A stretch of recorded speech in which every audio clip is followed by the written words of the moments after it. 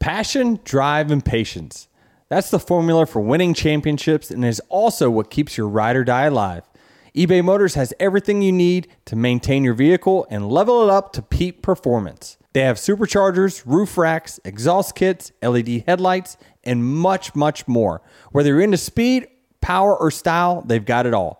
eBay Motors has you covered. With over 122 million parts for your number one ride or die, you'll always find exactly what you're looking for. And with eBay Guaranteed Fit, your part is guaranteed to fit your ride every time or your money back. Because with eBay Motors, you're burning rubber and not cash. With all the parts you need at the prices you want, it's easy to make your car the MVP and bring home huge wins.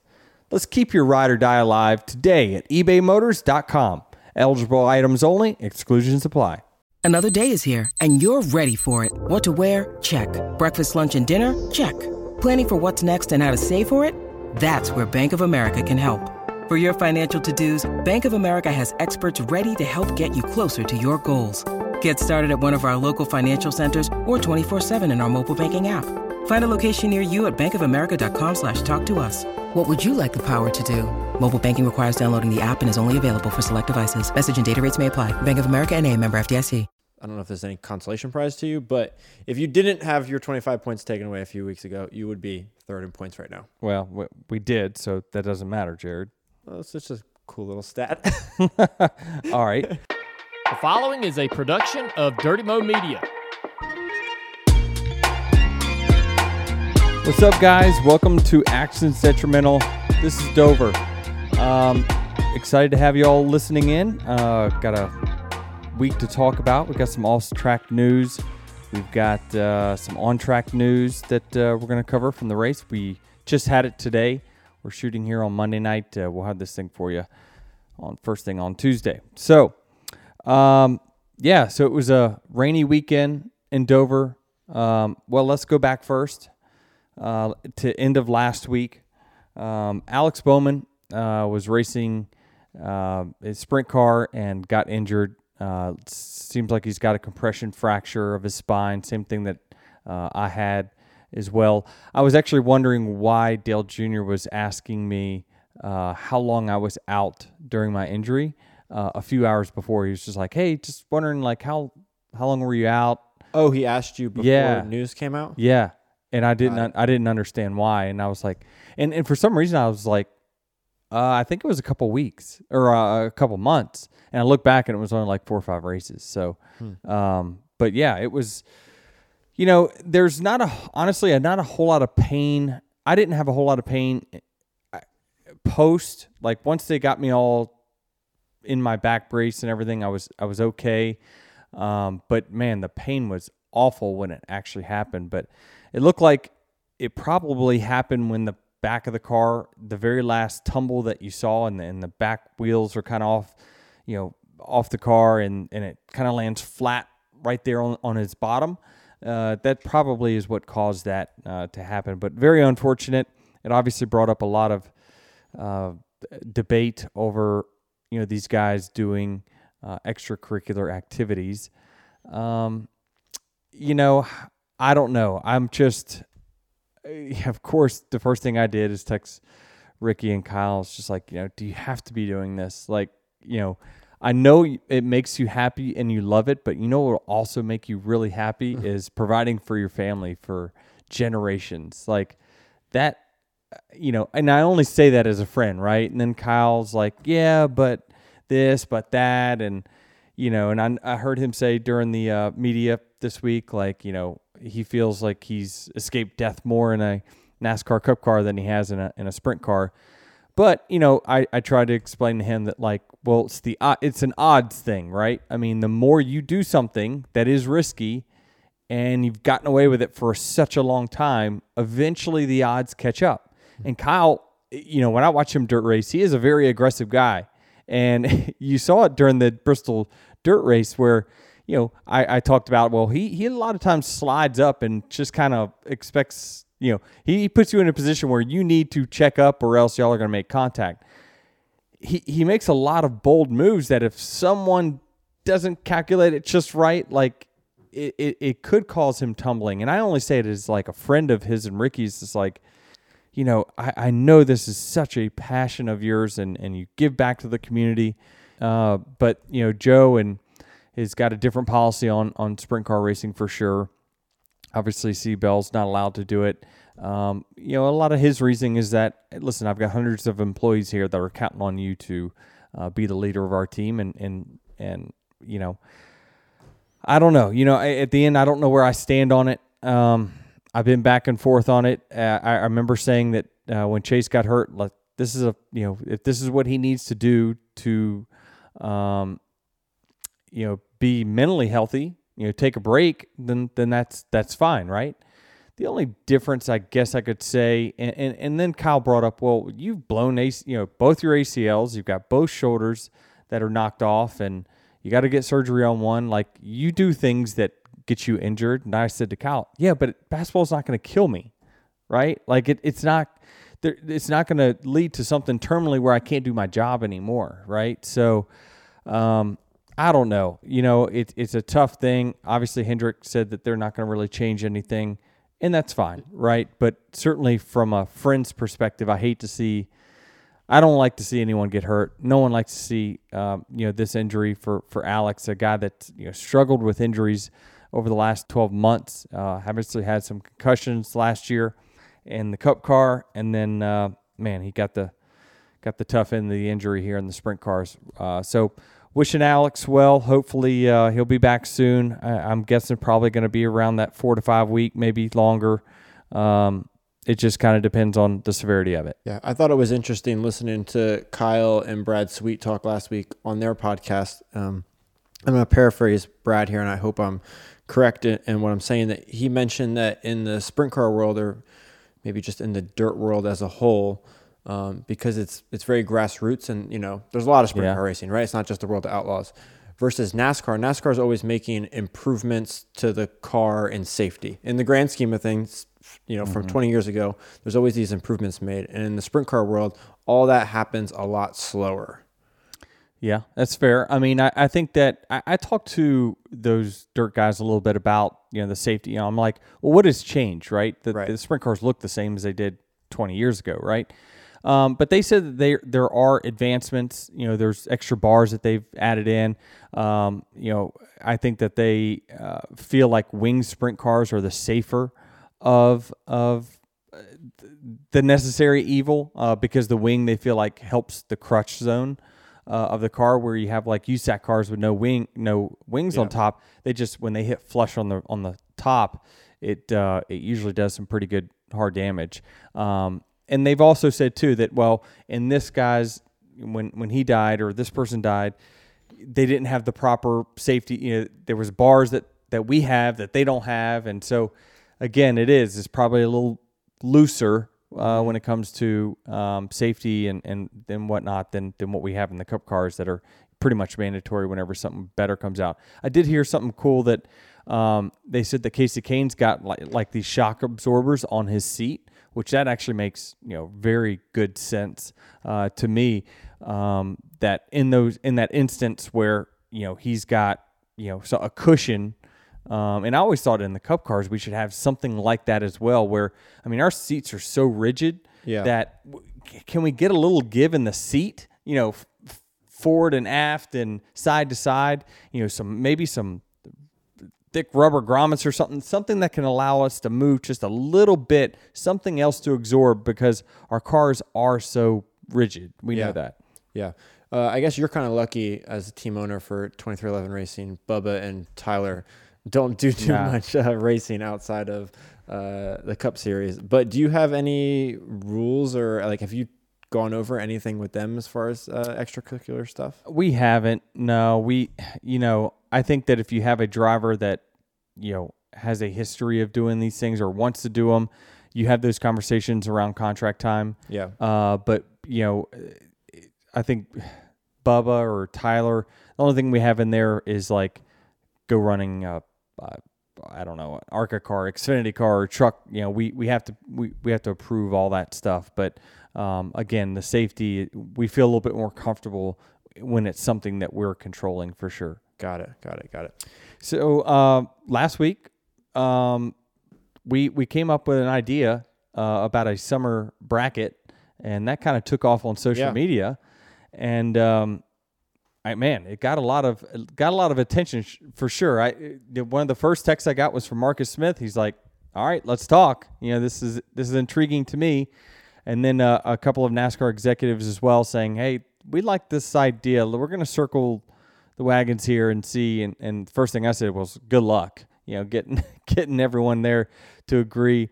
But it seems like, if I had to predict, they're definitely not doing anything like this year. I would say it's less than a 20% next year. They're talking about, well, if we did something like this, maybe it'd be best for... Oh, less than 20% next year. Yeah, probably. I don't know if it's a money thing or not, but I mean, again, they could get somebody to sponsor this thing in 2 seconds, and they need to look at it sooner than later for sure. In my opinion, I think it's a very good thing, just simply from the social interaction of people. Hey, we created our own bracket series. We're taking the rules in which you set out, and we've created our own contest. And so it was cool to see that, how much momentum it got and how excited people were to think about this head-to-head. It was very similar to the DirecTV bracket that happened probably 10, 12 years ago, but it's a little different than that, which we have an exciting announcement. Oh, by the way, for those who did participate and start their bracket tournament this week, there were 6 upsets of higher seeds beating lower seeds. Suarez out. Kyle Busch out. Who beat these guys? Who did Suarez lose? Why'd you ask me that? I don't know. Gonna have to look it up. I had it. Suarez is out. Kyle Busch is out. Ricky Stenhouse is out. Kyle Larson's out. Joey Logano is out. Chase Briscoe is out. And not an upset by numbers, but this one was a coin toss with Chase Elliott and Ross Chastain. Chase Elliott is out. And most of the brackets that people sent me had Kyle Larson winning. And so, boom, your bracket is busted. But we have good news. Jared, do you want to announce it? Sure. And while I'm announcing it, you can look up the standings before today so I can figure out who beat those guys. Yeah. So over the next 5 weeks, Dirty Mo Media will be hosting a head-to-head single elimination tournament based on finishing position. So pretty much this bracket. We're going to start this weekend coming up. Correct. This weekend's race in Kansas. So anyone can enter. You go on to dirtymomedia.com. There's a whole bracket there. Put in your email, and it's interactive, so you can select your... I just saw the interface to it. It's really, really cool. Very easy. It's going to prompt you to basically say, pick which one of these drivers. Then it moves on to the next matchup. Pick one of the 2 drivers, move on, and then it'll move you to the next round. Next round, your bracket will be filled out. It's all going to be live. And so I wanted just like how you would do for March Madness, right? You pick your picks in the first round. You'll guess points based on the weight of those, right? So first round is 10 points, second round is 20 points, third round is 40 points, and so forth. Yep. So we don't mean to poo-poo on anyone's already started bracket, but since we talked about this last week, there is a grand prize, and we're going to give you a shout out here on the podcast as well. We'll update the standings as it goes, and I noticed that I when we were kind of setting this up, it was very important that we're weighing each round, right? Because there'll be so many people that have the same amount of correct picks. So each round, so for the first round, you'll get 10 points per correct pick. Then it's 20 for the next round, 30 for the next, and so on and so forth. So everyone join in. Let's, I said that I was going to post my bracket, but I knew this was coming, so I didn't do it for this weekend. It's unfortunate for me because the racetracks were really good for me over the next 5 weeks. If I make it to the finals, it's Sonoma. So, but I'll be honest with you. If we go to pit road, I'm not sure we're going to make it to the finals. We'll get to that later. But yeah, so we're going to start that. It's going to come out sometime on Tuesday. Encourage y'all go to you can check it out on Dirty Mo Media's Instagram, Twitter, all that. Let's join in. Let's play a fun game. This should be cool. Yeah, and track's coming up. So first round is Kansas. Second round will be Darlington. That'll be a good one, just with the way the racing is at Darlington. North Wilkesboro, we got the All-Star race following Darlington, so that won't count. Well, you can't do that. Yeah, okay. Right. I was just pointing out the All-Star race. Yeah, skip it. At North Wilkesboro. Then you got the Coke 600, St. Louis, and as you said, the championship in this bracket will be at Sonoma, which will just be super interesting on its own. Yeah, for sure. It'd be interesting. I think and we will reseed them. Is that correct, Travis? No, we're not. I'm sorry. We're not reseeding from last. We're starting from the point standings now, though, right? Yeah. Okay. Yep. So all the numbers and all the matchups that you saw last week, so let's irrelevant. We don't need to go through it because it'll take way too much. We will post what the matchups are. Get your opinions. Download it, click it, submit it, win prizes. What was the driver's reaction? So I got a few DMs from guys saying, dude, this is awesome. I'd be so amped for this. Now I don't know if they're amped about the money or just knowing that it's a head-to-head, them versus someone else. But this is a layup. This is something that certainly, I thought about too. It's not a gimmick in the sense of where you're changing the format, you're producing, nothing changes in the race. We're all still racing for regular season points, bonus points for the playoffs, all that stuff. This just adds another storyline to it, right? Where Fox is going to come in or NBC is going to come in and say, hey, just a FYI, we got a hell of a head-to-head here for 16th place between these, the 8 seed and the, 22 seed. So I think it just adds more storylines that makes it a little bit more compelling. And so I'm excited about it. Yeah, it gives you way more to look at and talk about on the broadcast in these 3-hour race windows when you've got, battle for 20th and 21st. That right? matters, right? Yes, that matters. That matters, yep, right? Yep. So, we had a rainy weekend in Dover itself. I was surprised that we got the practice in that we did. But yeah, it was a long weekend in that sense. The Xfinity race, Brian Truex got his very first win in the Xfinity Series. You could just, I love watching Big Brother be so happy for little brother. Everyone's happy for Ryan, right? I mean, he's grinded and he's really tried hard to make his place in the sport.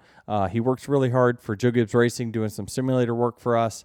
But then on top of that, obviously Martin really pushes for him to get his opportunity here in the Xfinity Series, and then he goes and wins the race, dominated the race, really. And then to see Martin with his phone out, I mean, Mr. Antisocial Network, got his, video out, and, it's just really cool to see that family and sweeping the weekends. Just, I mean, wow, they couldn't have asked for a better weekend. So really happy for the whole Truex family. Yeah, and Ryan, you said a guy that is trying to make his mark. He's also someone who's not running a full-time schedule, right? Yeah. So his opportunities in this 19 car are limited, and you got to make the most of it. Yeah, it puts so much pressure on you as a driver because that and that's why you saw him when he didn't have a great run or he got in a wreck or something in one of the handful of races he's got. He's extra bummed because he's like, well, there isn't a next week, right? I got to wait another month to do this again. So for him to get a win certainly is very cool and good for him. And hopefully it leads to more opportunities for him. You just never know. Obviously, funding is such a big part of rides nowadays, and so you want to see guys make it on merit. And you're seeing, obviously with some rumors going around about Josh Berry, you're seeing guys that are making it the old-fashioned way, still able to do it as long as they perform. So it's good to see. How did you spend your rainy weekend in Dover? Well, we didn't do much. You wake up on Sunday, right? And I feel like you got to wake up as if you're going to race, but you're probably not going to. Right. I slept in a lot, as much as I could. But you can hear the rain. You know that you're not going anywhere. The first thing I do is I hear the rain in my room, and my bus is as dark as it gets. Like I have it frigid, 66 degrees. If I'm at, there's no window in the back there, right? there is, but I black it out. Okay. So I have the shades all the way down. I'm a cold. I love sleeping in the cold. So if I had it my way, I would sleep between 64, 65 degrees. But unfortunately, I can't always have it that low. So it's pitch black. I hear the rain. First thing I do is grab my phone, look at the radar, and I'm like, well, this is not going to happen. And then luckily NASCAR pulled the plug pretty early to allow some of these team guys to go back home. I talked with you debating, like, should I go back home? And actually the weather looks pretty good in Charlotte. But I've done this before, and it's just like by the time you load up, go home, you get here, you spend a few hours relaxing, you go to bed, then you got to wake up early in the morning to go back to the racetrack. It's just not worth the travel. So first thing you did was group text a bunch of us, is like, found an escape room. So we went. I wasn't overly impressed with that one. It had too many things to it where, like, okay, you're the flashlight guy, I'm the power guy who can. Each person had an ability. Everyone, ability. if you had 8 players, every person had an ability, right? And one player was able to kill another player for 5 minutes, and then it gives you an answer. Like, I'm more about the puzzles, right, than I am the tricks. So yeah, but we did get our name on the.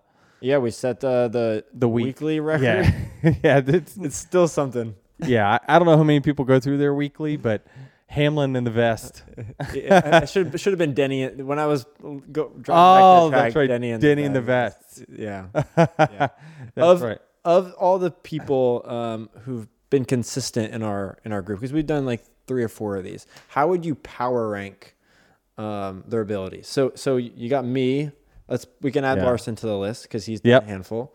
We can add Austin to the list. I'll be honest with you. Austin is more useful than I would think. Nothing against Austin, but he's an Austin's guy that is. You always see him in any promo where I'm in a fight or something. Austin's always in the picture. He also works with me and Ty now, so he's in the promo at Martinsville pulling Ty away from Sam Mayer. But Austin, he's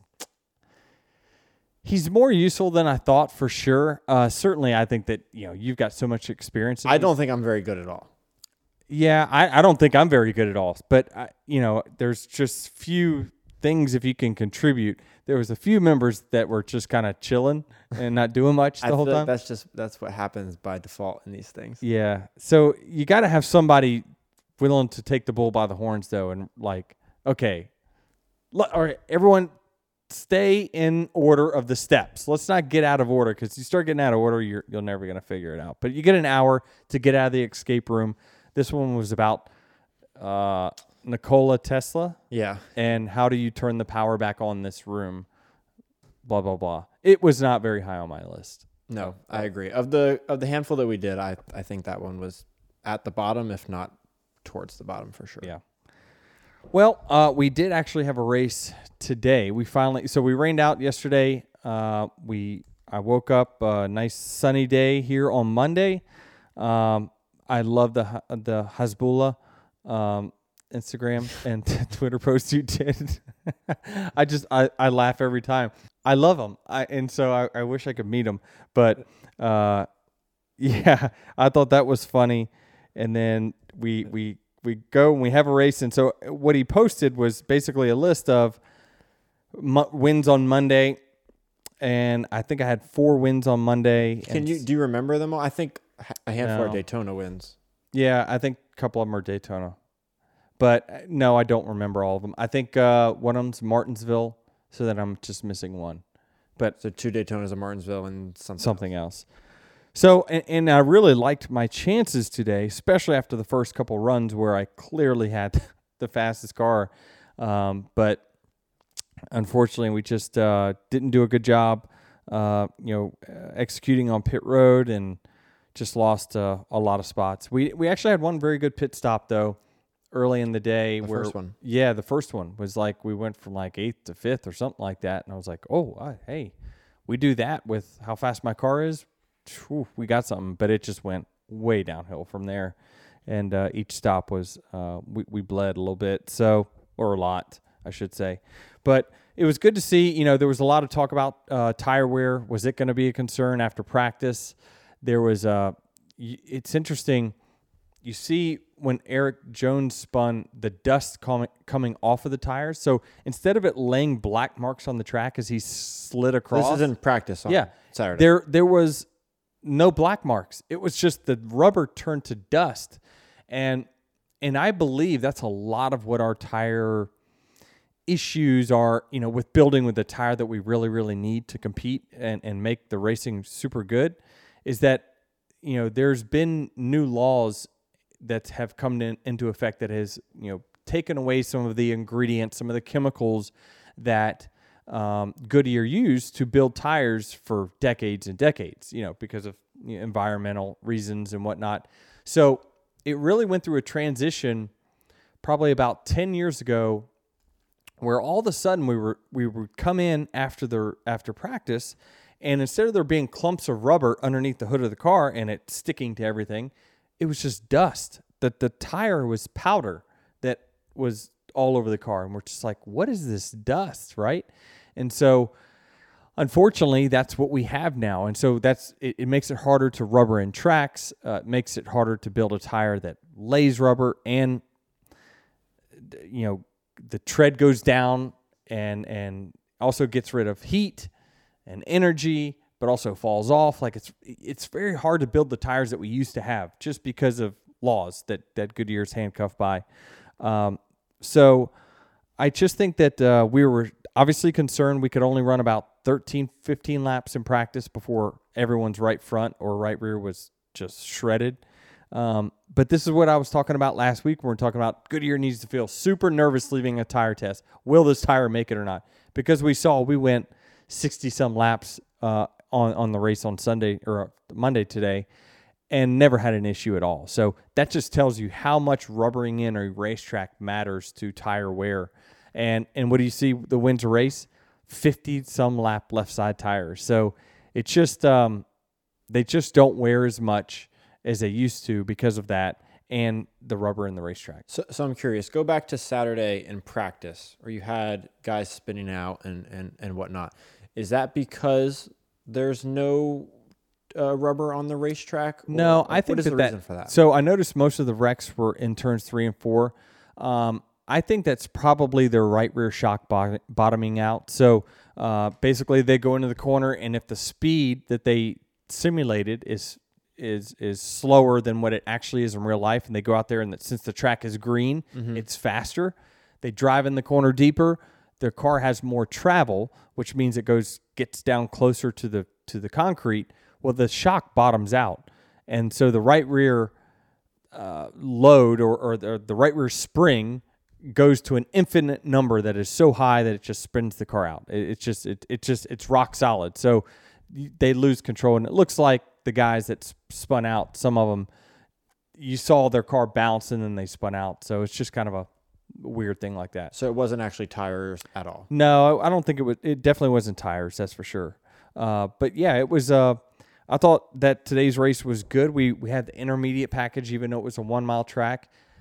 I didn't notice really a difference in the intermediate to this package, the intermediate package, which reminded me, shoot, I had an idea for these packages that I wanted to talk about this week, but I'm not totally prepared. So we'll talk about it next week. But I'll say this just goes back to show that like the spoiler, there's more to than just cutting spoiler off. And so from the intermediate package to the short track package, the spoiler, I don't know, I'm guessing here, but it's probably 3 or 4 inches shorter. Well, I mean, think about the big box of the back of a car, right? From the top of the spoiler to the ground. That is an area in which our cars are not getting much flow if you're behind it. So if you cut off an inch or two of the spoiler, like the actual amount of size that you're cutting down is not that much. So, which makes sense of why we're not really feeling that big of a change in the short track package. Now there's stuff going on underneath that is changing as well. But I thought that the racing was fine. Now again, I had a really fast car, so I was able to pass. Now, if you had a mediocre car, maybe passing was extremely difficult. But it looked like the track was rubbering up and it started to widen out. And this car really actually performs pretty well on tracks that are very wide, where you can escape the car in front of you in the corner. So wherever he goes, you're going to go the opposite direction to get some clear air on your car. Then you use the draft on the straightaway, because these cars have so much drag in them. There is a little bit of a draft effect that you get. So I thought the racing was fine. I didn't see anything that was kind of out of the ordinary from any other Dover race that we've had. Do you think that, and this is something that I was thinking about while watching part of this race, is that because there was no qualifying on Saturday, right, and the metrics set the starting lineup for Sunday, that the good cars were not necessarily at the front. So therefore, you did have more action on track, because Kyle Larson, for example, was a good car. He started mid-pack and was able to drive to the front. You started 13th in front of the mid-pack and were able to drive to the front. Kyle Busch started on the pole. 100%. He might not have been the best car. No, he wasn't. He was terrible in practice. I mean, he was terrible. Both RCR cars were not good. Speaking of not good, both legacy cars were last and second to last. Well, one of them didn't finish the race. So. Yeah. I don't know what's going on at Legacy for sure, but they are not performing nearly like we thought they were. Certainly, they've taken a step back from where they were last year.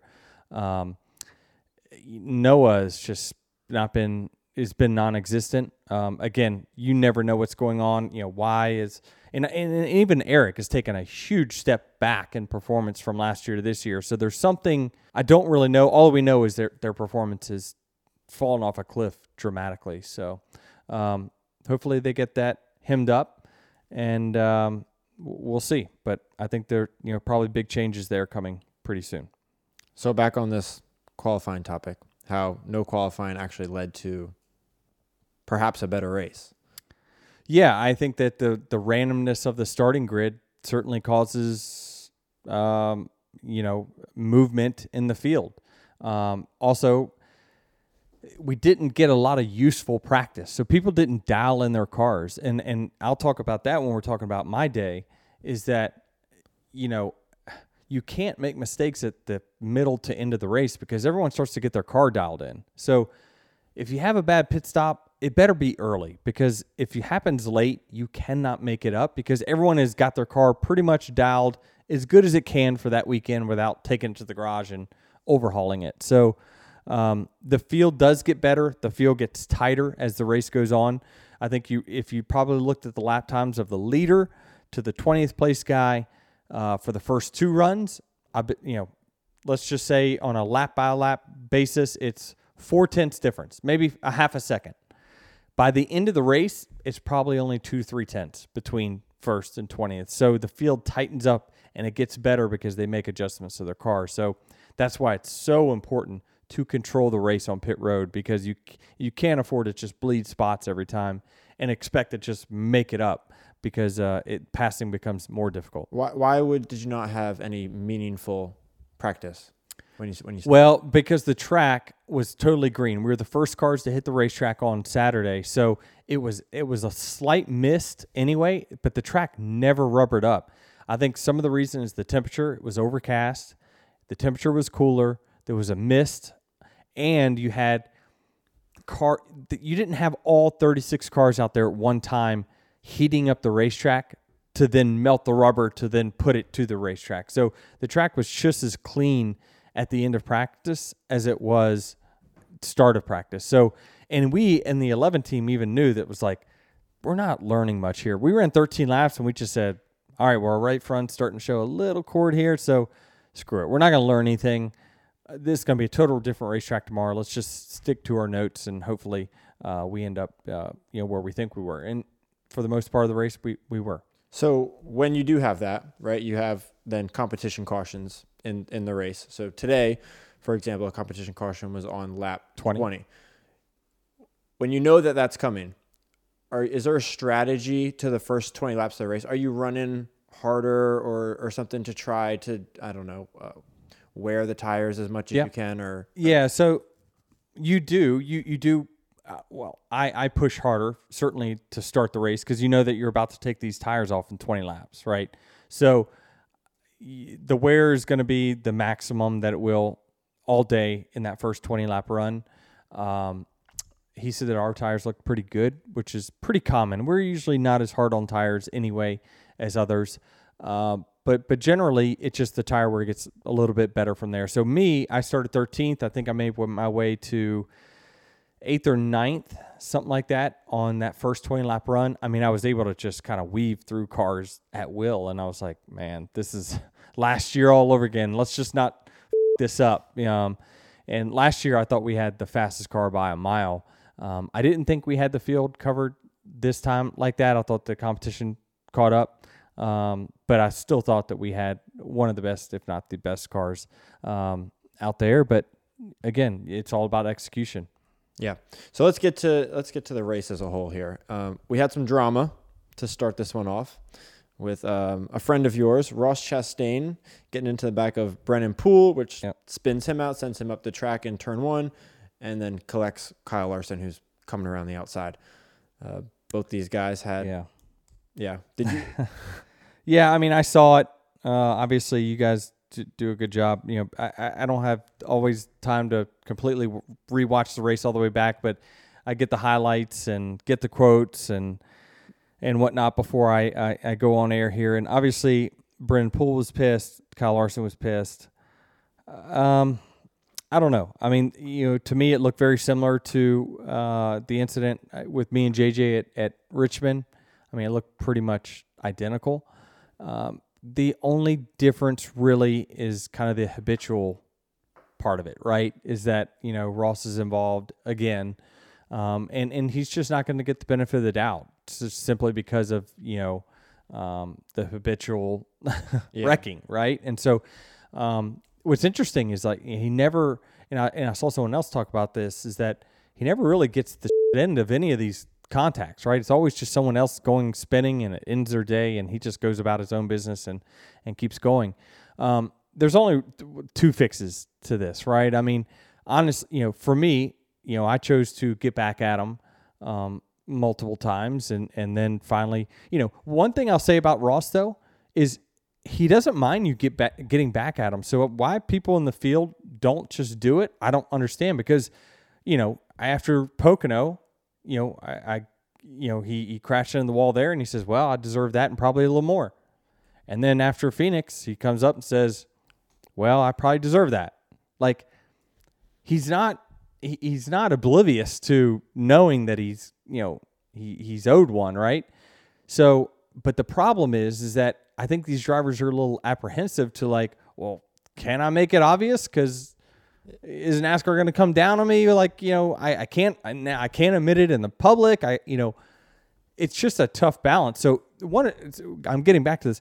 One or two things has to happen, right? Either the competitors have to just say, I am, when I get my chance, I'm going to get back at them. And then I'm just going to say I made a mistake. That's one way, right? Or NASCAR will have to step in and say, like with Hocevar, and say, all right, we've had enough of it. Like you do this every week. And I'm not saying he does it every week, but Hocevar didn't do right rear people every week, but he just did it enough times where it's like, all right, well, enough of that.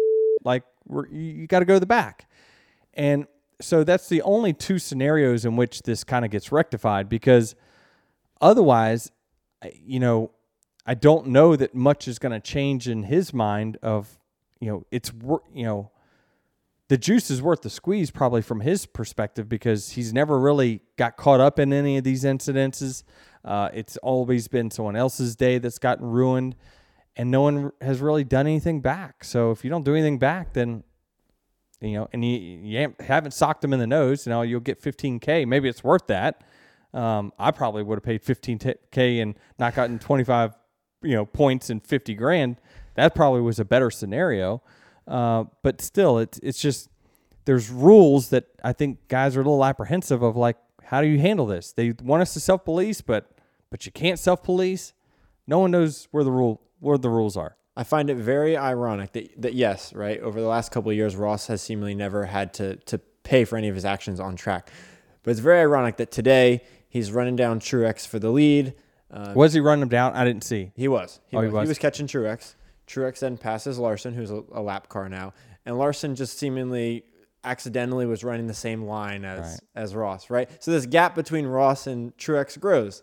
But then 2 laps later, Truex hits lap traffic again, and Ross is just back on his bumper. So like that effect that Larson had in between that battle was nullified 2 laps later because Ross was back to the same. Well, it wasn't nullified, right? Because Ross would have been there sooner. And maybe we had time to work him over, right? So you just never know. He lost a couple laps in the... Yeah. And every lap's critical when it comes to trying to pass someone late in a run or whatever. It just was funny that he got into, I don't know, 3/10 or something, and then it went back to a second half, and then he was back to 3/10 again. Interesting. Yeah, I need to go back and watch it for sure. But it's, I thought that certainly... those were the 3 best cars, it seemed like, through the day. I thought I had the best car early. Then the 19 came on strong. Then the 1 made a strategy call on one of the stages to take 2 tires. He held his track position much better than I think Kyle Busch stayed out, and he ended up getting lapped in 30 laps. But, yeah, the 1 certainly was very good at the end of the race, no doubt about it. The 19 was very good. We were good.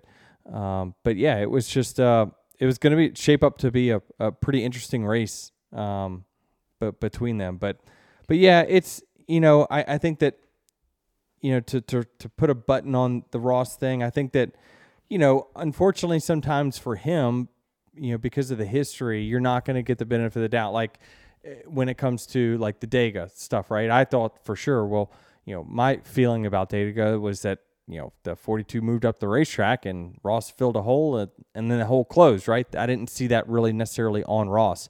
But you're always going to have the spotlight on you. But it seems like, it's something that his team embraces and they like it. I don't know if they like it if it gets returned back to them. But the drivers just have to do something or else it will continue because you can't just keep taking it.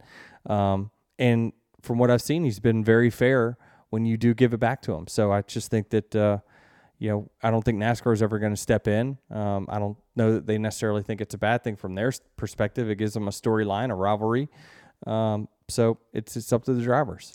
You came over the radio, I believe it was the end of stage 1 when you were still good in the race.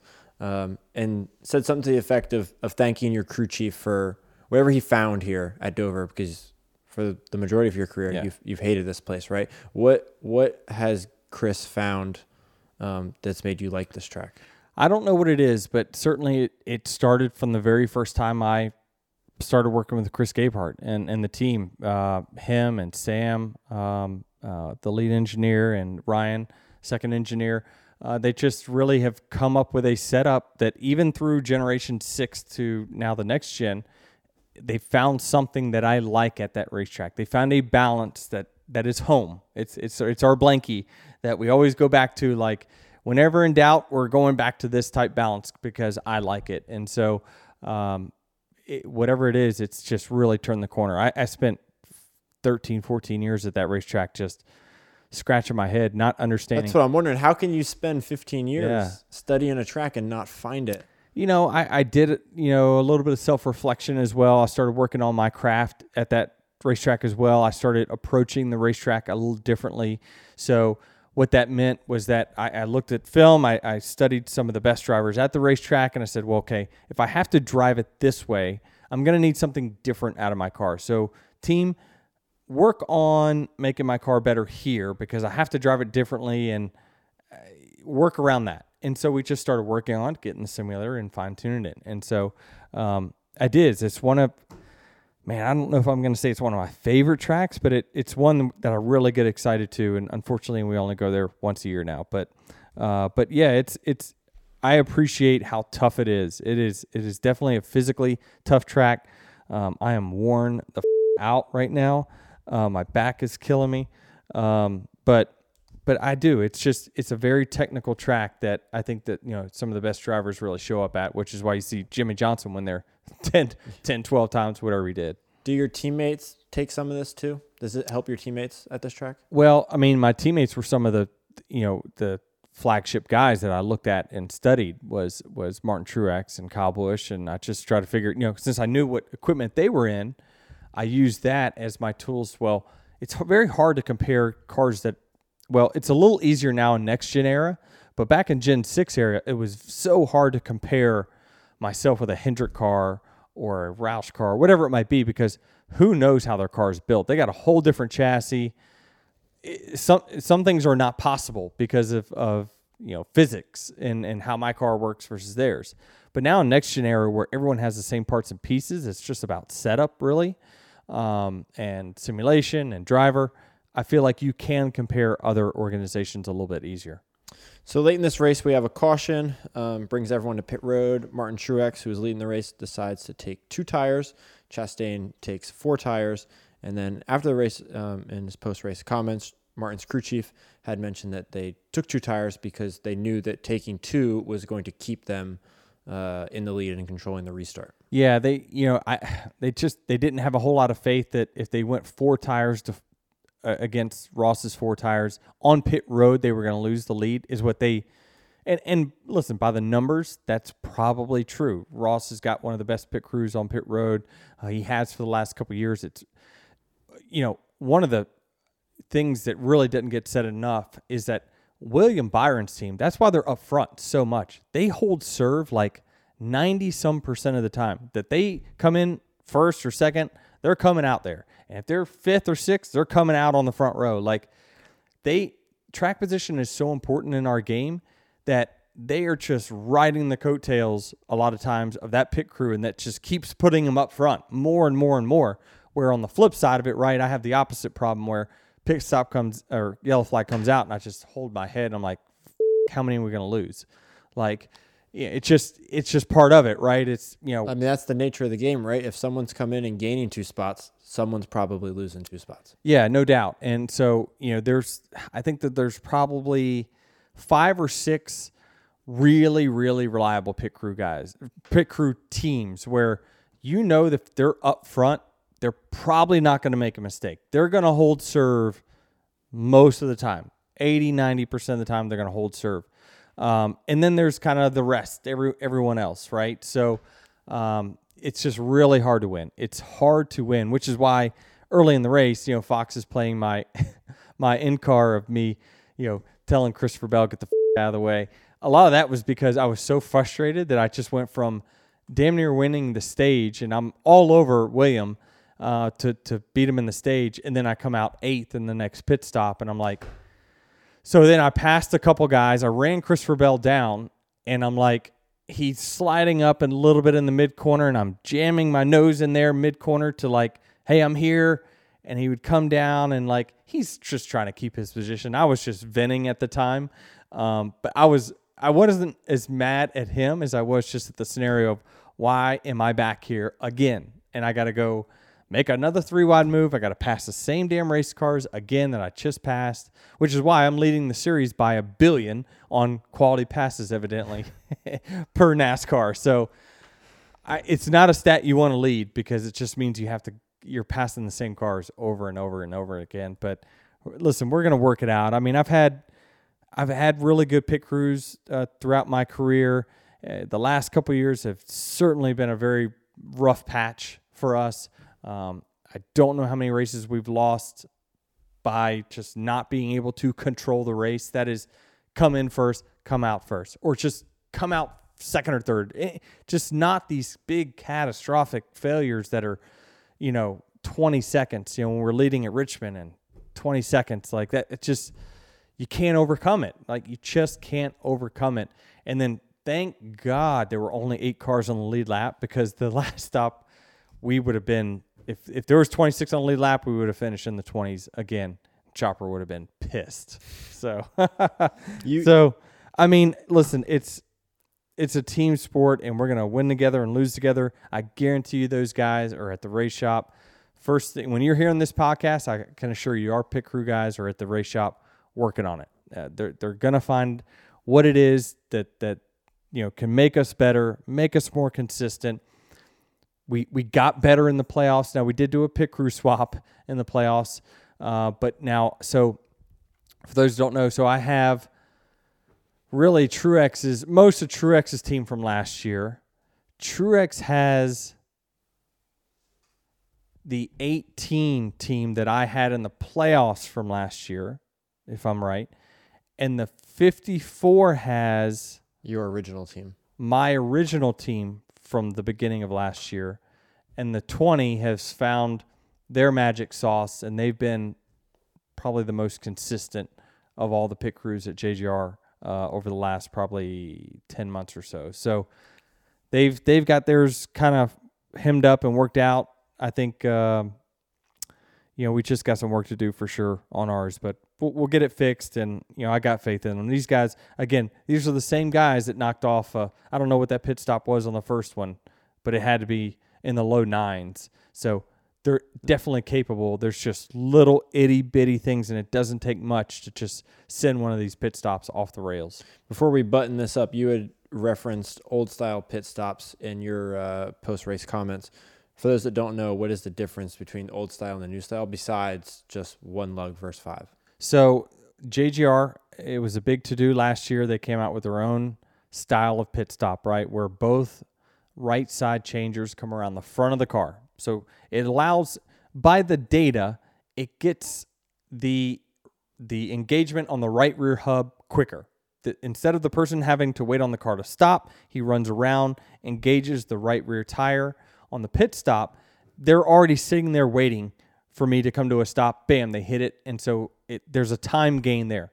The problem with what we found with the JGR style pit stops, where both come around the front and then the front changer goes around and is now the left rear changer when they get to the left side, is that you've got hoses being thrown all over the place. There's just more, let's just pretend that there's 16 things that can go wrong in the old style stop, where one comes around the front, one comes around the back.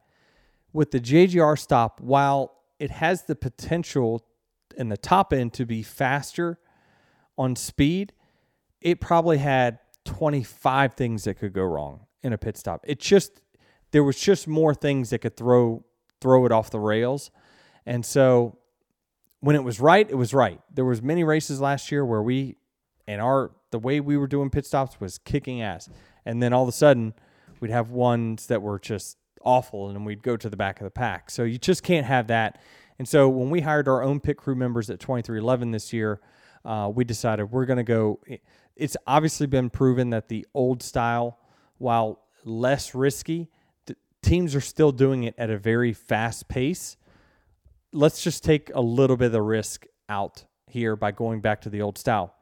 The problem with that is we've been practicing the other style for a year. So now we're behind. And so it's going to take a little time, I think. Now, again, some of the issues that I had today isn't related to reps and that. It's equipment. It's human error on buttons or whatever it might be, right? Has nothing to do with which side you ran around the race car. But to get our speed faster, which we still need to do that, by the way, through our whole organization, it's going to take time because we're a year behind everyone. On just practice. On just reps. Yep. Yep. Well, before we move on from that, I guess I don't know if there's any consolation prize to you, but if you didn't have your 25 points taken away a few weeks ago, you would be third in points right now. Well, we did, so that doesn't matter, Jared. Well, it's just a cool little stat. All right. Well, it proves that you're running well, right? Yeah. So listen, we do need to button up. We gave props to Ryan Truex and the Truex family, but Martin, he broke a long winless drought. Now he's a guy that was been in position over the last year to I'm not going to say his performance has not gone down in the sense of like their results. They've had more bad races than you've seen him have his entire time at Joe Gibbs Racing, but they've also lost their fair share that they probably should have won over the last year or so. But it was great to see him and James finish the deal off and get the win today. I know it means a lot to Martin. It means a lot to James and that whole 19 team. Those are great dudes over there. I talk to a lot of them anytime we are parked near each other on the starting grid. So really happy for them, and we get to hang a banner at JGR tomorrow before the comp meetings, which is always good. It's just unfortunate it's not the 11 this week, but I guess we can say we went back hot. I mean, 2 top 5s in the last 3 weeks. You can't define. By the way, since I said that, like those are only 2 top 5s, I think, for the year. so we've obviously run way better, but we've had issues that I've been speaking of all year long that have really kept us from getting our best position. But I said we were hot, not white hot, but hot. Richmond or Martinsville probably should have won that one. Didn't do it.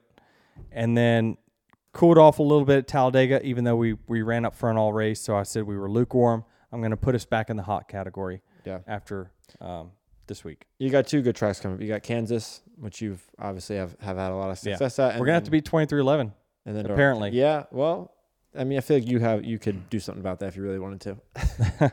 I know what they got, for sure. But yeah, it's this is a fun one. I'm really happy at least Joe Gibbs Racing got it for sure. But yeah, I'm excited about these next few weeks, and especially now I got something looking forward to. Travis, why don't you find out while you're sitting over there, who am I going to be matched up with next week? Haley, I believe. Justin Haley? Justin Haley. All right, I got this. Dear Danny, we've got some questions that we want to ask. Dear Danny, we need answers and we need them fast. We tried to ask Junior, but his answers were lame. And with DBC, it was more of the same. Now we're calling on you, cause you're our only hope. This ain't the racetrack, so maybe you won't choke. Dear Danny. Moving on to this week's Dear Denny. First question I got for you is, with Chase's return, there's been a lot of conversation about star power in the sport. So who do you think could do more for creating that? NASCAR, the teams, or the drivers themselves? Ooh, who's responsible for the star power? Huh? Yep. Yeah, I mean, what made it so different back in the day is that, NASCAR was, it was super high on when you look at all the major sports, right? It was football, then NASCAR, right? And it didn't get consumed by social media quite as much. So you had to tune in. You had to go to the race to watch and see what happened. I think we were probably more accepted by other mainstream media back then, when you had, Dale Earnhardt Jr. being in music videos and Jeff Gordon hosting Saturday Night Live. People on Twitter just don't understand, like, well, why don't they do that? Well, why don't we have a docuseries on Netflix? Well, because they haven't said yes. Not NASCAR. They'd love for all that stuff to happen, but the platforms have to accept us. And so you got to be more relevant in the sports world, in my opinion. So I don't know who's necessarily at fault for that. I mean, certainly, we talked about this regarding my penalty. You're kind of harnessing some personality here a little bit, and so that's not a good thing. You see some crazy things that some athletes say when they're football players and NBA players or whatever, and they kind of embrace it, right? Where it's just a little different in NASCAR. It is more corporate, right? I'm responsible for representing hundreds of thousands of FedEx associates week in, week out, so I can't go acting a fool, right? So it's just different, right? If all of our cars were blank and all of our our costs were covered by NASCAR, and teams could just pick whoever they wanted to drive their race cars based off of personality and talent and all that stuff, you probably would see more star power.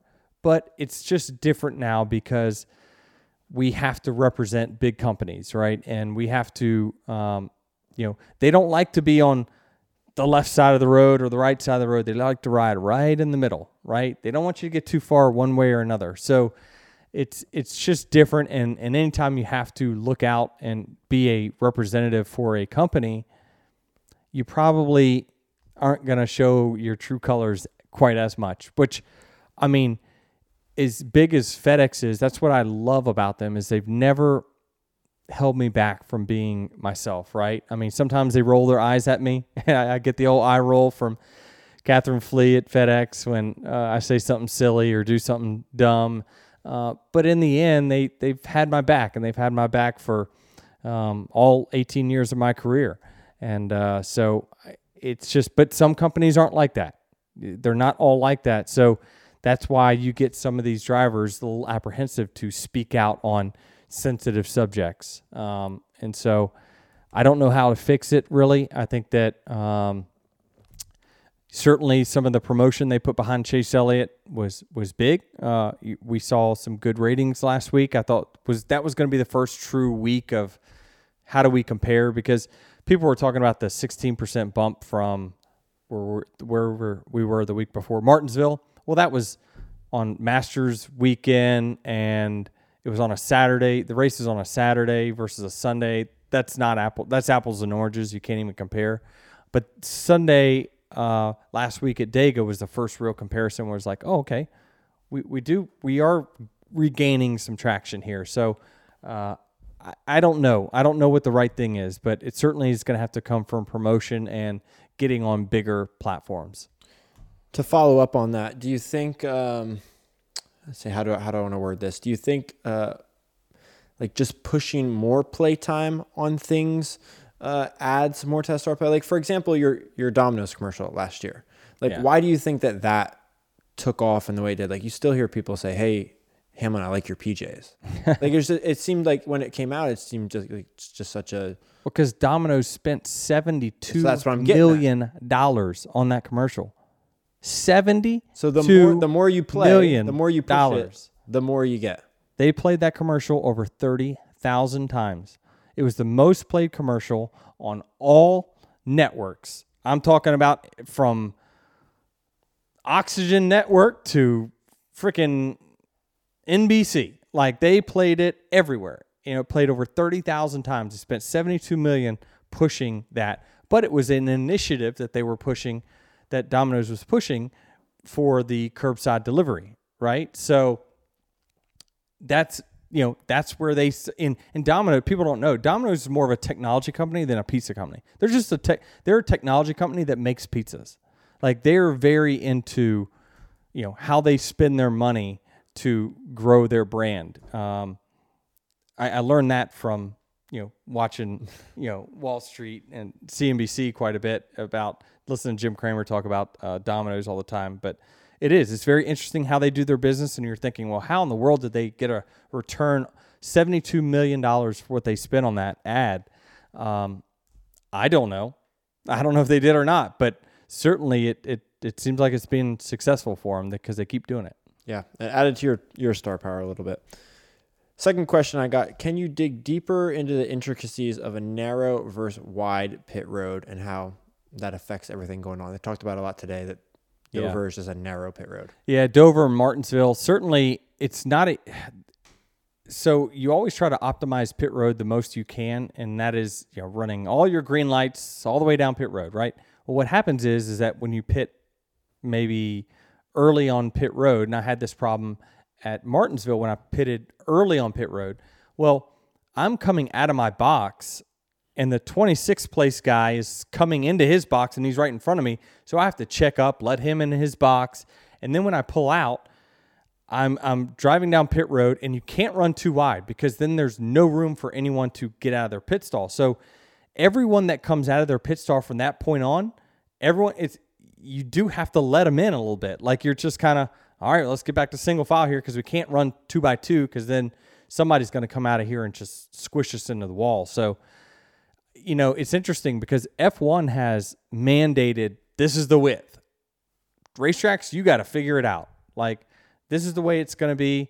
But at NASCAR racetracks, they can sometimes be 100-foot wide or they could be 10-foot wide, it seems like. So there's no real standard in which we have. And even the pit boxes themselves can range from, a car length plus a quarter car or a half car to some of them are like 2.5, 3 cars in length, like 3 times the size. So it's very different, and a lot of it depends on the size of the racetrack. And so we don't have specific set standards for pit road widths or anything, which is very surprising considering I mean, the first thing we're going to hit is a crew member, right? Probably on the right side of a car if we do make contact. And we see some close calls before and even contact. So the wider the pit road, the more room for error we have there.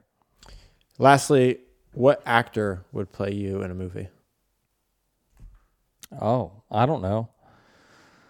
I don't know. I would probably Tom Cruise. That's what my vote would be.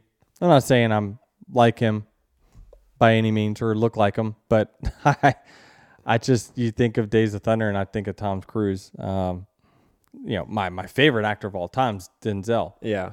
I mean, he's, you know, Denzel's 1 and Tom Hanks is 1A. So it's very, very close for me. I did have time in the bus to watch a few of their movies during the rain delays. But, yeah, I just feel like I'm going to go with Tom Cruise. It's not a bad choice. Yeah. I could see it. Kansas this weekend, we talked about that a little bit. You have any off-track plans between now and... Oh, when you have a race on Monday, has everything up. Yeah. Screws everything up. Now, I've got a very, very full week. I'm actually going tomorrow, which is going to be today when you hear this, down in Charlotte, going to do a event with Rory McIlroy at the Puttery in South Charlotte. So they're in town. Obviously, the PGA's in town for Quail Hollow this weekend. So me and Rory are going to do a little event. Have you ever met him before? I have not. That's not true. I have at Michael's course during our member tournament. So it's so cool. So fairly recently. Yeah. Yeah. So he ended up shooting like 10 under or something like that on the final day. But I'm looking at, when you have a golf course, private like Michael's, surely there's, everyone on there is an A-lister, right? My name kind of sticks out like a sore thumb in my opinion. But like you see all these PGA Tour pros that are on the member tournament. Dustin Johnson, Rory McIlroy, Justin Thomas, Ricky Fowler, all these guys. It's just crazy to see their names. And it's like, you mean I have to beat them? Like, how am I supposed to do that? Luckily, it's handicapped. So I probably get like 20-some shots against them because I'm a 5 or 6 handicap. So, but yeah, I have met him there. He's way smaller than you think, way shorter, but he is he's got some build to him. But people say that about me all the time when they see me in person. They're like, "Oh, I thought you looked way bigger." And I agree. On TV, I look like I'm 6'3", 190 pounds when in actuality I'm 5'11 and a half, 160. Yeah. No, I've been to a few PGA events. Rory is definitely a guy, when you see him hit the golf ball in person, notably off the tee, it's like stupid. That's why he's good. Yeah, no doubt. It's amazing the power that they get out of being that small. Usually you would think, with golfers, the more size they have, the more they're going to have winding up that club for club head speed. But he is he's good. That'll be interesting. I don't know what competition we're doing, but putting apparently. Putting? I think that'd be a good guess anyway. Yeah. I don't know. The way I see this is that there's only upside for me. No matter what it is, right? Like there is going to be a putt I'm going to make that he is going to miss. But he will never run a lap faster than me around a racetrack. Ever. Ever. So it's not equal.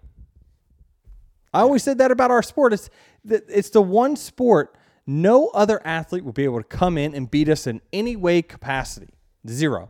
But there might be a 3-pointer that I might hit that, playing horse that Michael Jordan might miss, right?